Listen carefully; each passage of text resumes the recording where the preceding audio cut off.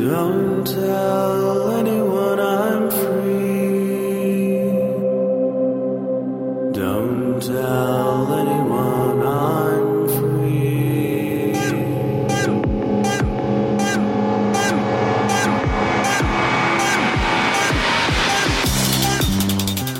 Hello and welcome to BSD Talk, number 232. It's Monday, October 7, 2013. I just have an interview for you today, so here it is. Today on BSD Talk, we're speaking with Thomas Cort. Welcome to the show. Thanks for having me. And you're a contributor to the Minix operating system and also participating in the Google Summer of Code this year. And both of those are, to a certain extent, related to the BSDs, I guess in Minix by license and also by the addition of code from NetBSD. So why don't we start there, and could you tell us how you first got interested in Minix? Sure. Well, I had tried out Minix in high school when I read the Operating Systems Design and Implementation book by Andrew Tannenbaum. That the dinosaur book? Yeah. Everybody knows that cover.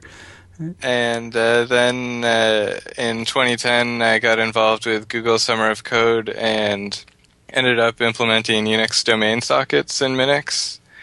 And then the following year, I did Summer of Code again for for Minix, developing package source on Minix and upstreaming patches and porting new software.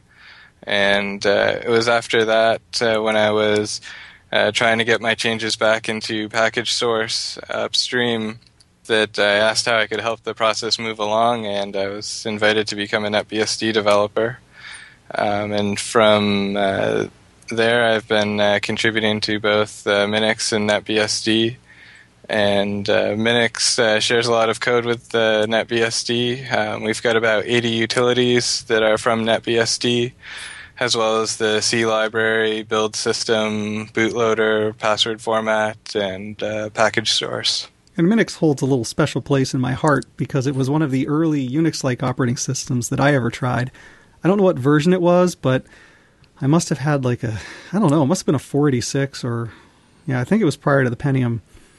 And I installed something on a DOS partition, and it booted up, and I was able to play Asteroids and look at some Unix utilities, but I don't quite remember what it was. I didn't go too much further than that, and I think probably Minix is well known from the argument between Linus Torvalds and Andrew Tannenbaum about whether microkernels versus monolithic kernels are the way to go. I guess for people that aren't familiar with Minix, if you were to sort of give an elevator pitch for it, how would you describe it? All right. Well, Minix is a POSIX-compatible operating system. It's sort of like Unix. But the design of the kernel is radically different. Everything happens in user space, so all of the drivers, all of the file systems, everything is just separate programs, and we have a small kernel that facilitates message passing between the programs, and the kernel also enforces security between the different system processes so that you don't end up having the audio driver talking to the network card or the network driver writing to the disk.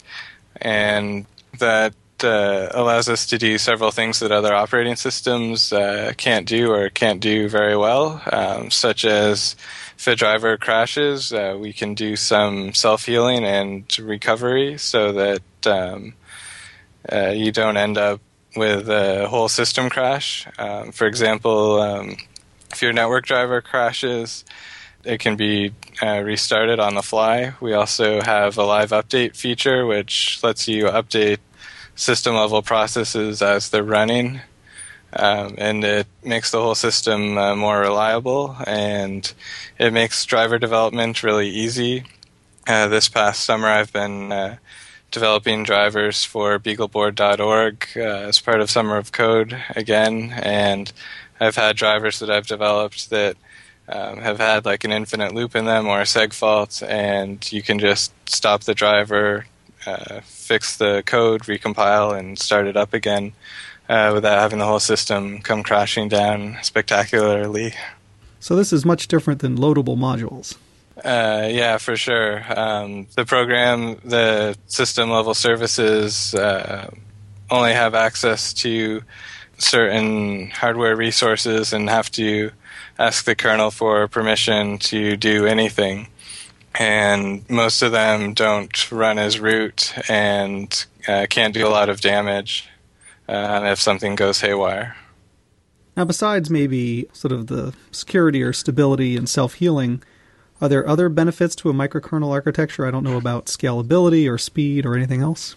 Well, it sort of lends itself to multi-core and multi-processor systems because each of the different system services is running as a separate process, and it's easy to sort of distribute those among CPUs.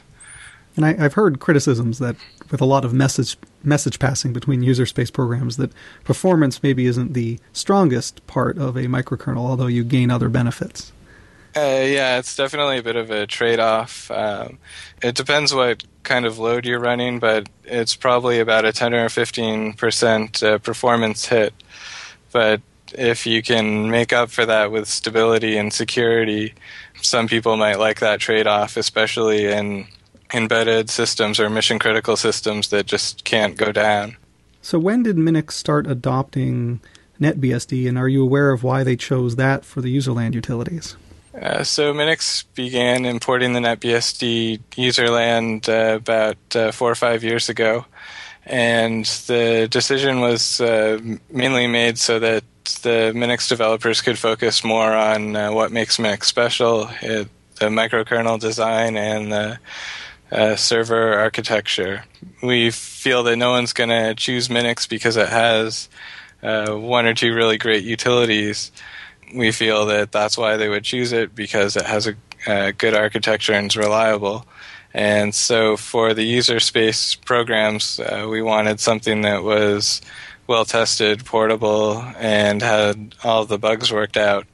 And we feel that NetBSD provides a portable set of utilities and libraries, and it's a good fit for Minix. Now, if somebody's already a NetBSD user, if they were to run Minix, would they really feel like they were running NetBSD and there'd just be a different kernel that they didn't really realize they were using? Not yet. I think there's still some more work to be done in Minix with the startup scripts as well as some of the available features. There's still some stuff that hasn't been imported yet, and there's currently work underway to replace our TCP/IP stack to support IPv6. So there's still some things that they would be missing if they came over to Minix, but we're working hard to get there.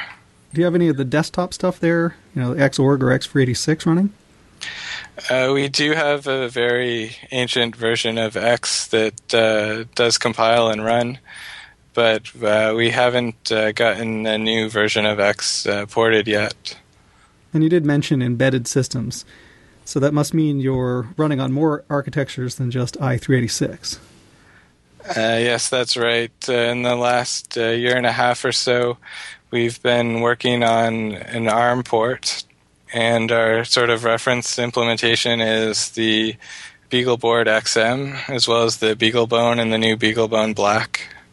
Yeah, the BeagleBone Black got a lot of press recently as, I guess, a competitor, or at least operating in the same space as the Raspberry Pi. Yes, it's slightly more powerful, but also slightly more expensive. It's about $45 for an ARM Cortex A8, and it has HDMI output, onboard flash, and a number of other features. And what are you doing in your work to bring Minix to the BeagleBone? So over the summer, I originally had just planned on doing I2C drivers for the BeagleBone and BeagleBoard XM, but I've been making a lot of progress in that area, so I've been working on other stuff as well. I added support for the power management chips on the boards, as well as drivers for the real-time clock and GPIO. And I'm currently working on porting the frame buffer driver to the BeagleBone Black. Device driver development is one of those things that seems like pure magic to me, particularly people that are doing a lot of reverse engineering. How's the documentation for the Beagle boards? The documentation is really great. For just the ARM chip alone, there's a manual that's over 4,000 pages long that describes pretty much everything you ever wanted to know about it. Most of the chips on the board come with full documentation, and there's also a thing called starterware from TI, which has example code that's BSD licensed for almost all of the peripherals on the chip.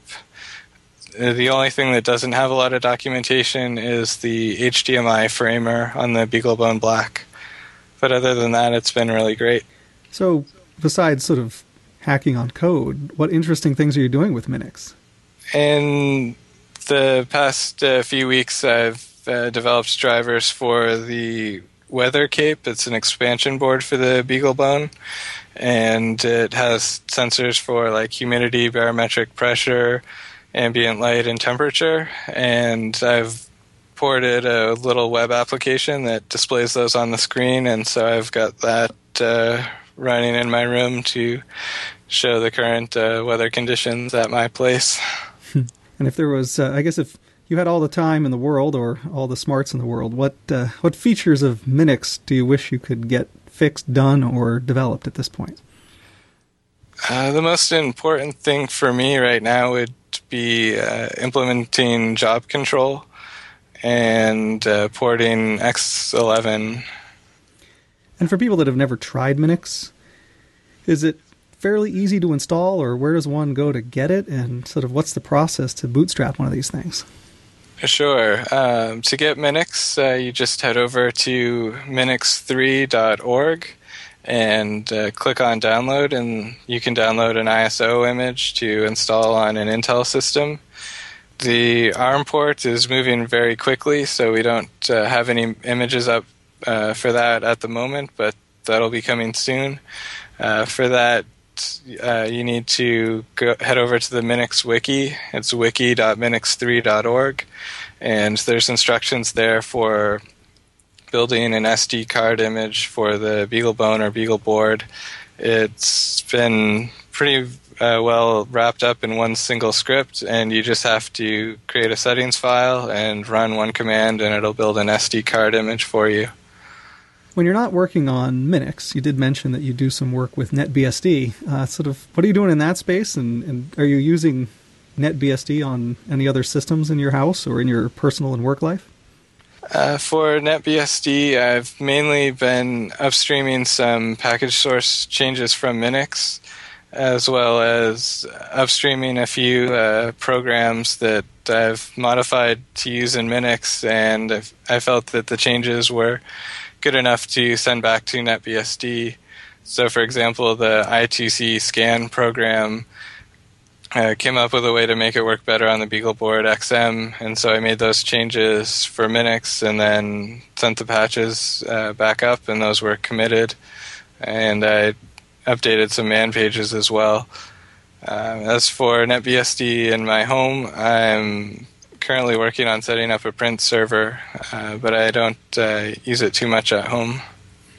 I love trying all kinds of operating systems, and needless to say, it's been a long time since I've poked Minix, so maybe it's time to at least download it and take a look at it. I guess to a certain extent, it's probably for me, it's going to be yet another shell, and I'm probably not running it in any way, or I wouldn't be running it in any way that would really show its unique characteristics, but it's always interesting to try things out. So hopefully it's fairly easy to get running.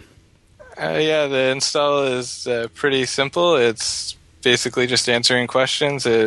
You'll feel familiar if you've used the OpenBSD installer, and you can install binary packages through Packagin. It's a front end to package source, and currently we have about 3,000 packages that build and run on Minix. All right, well, I'll have to give it a try. And thank you for taking some time out of your day here and telling us a little bit about Minix and your work with the Google Summer of Code. No problem. Thanks for having me. All right. If you'd like to leave comments on the website or reach the show archives, you can find them at bsdtalk.blogspot.com. And if you'd like to send me an email, you can reach me at bitgeist@yahoo.com. That's bitgeist@yahoo.com. Thank you for listening. This has been BSD Talk number 232.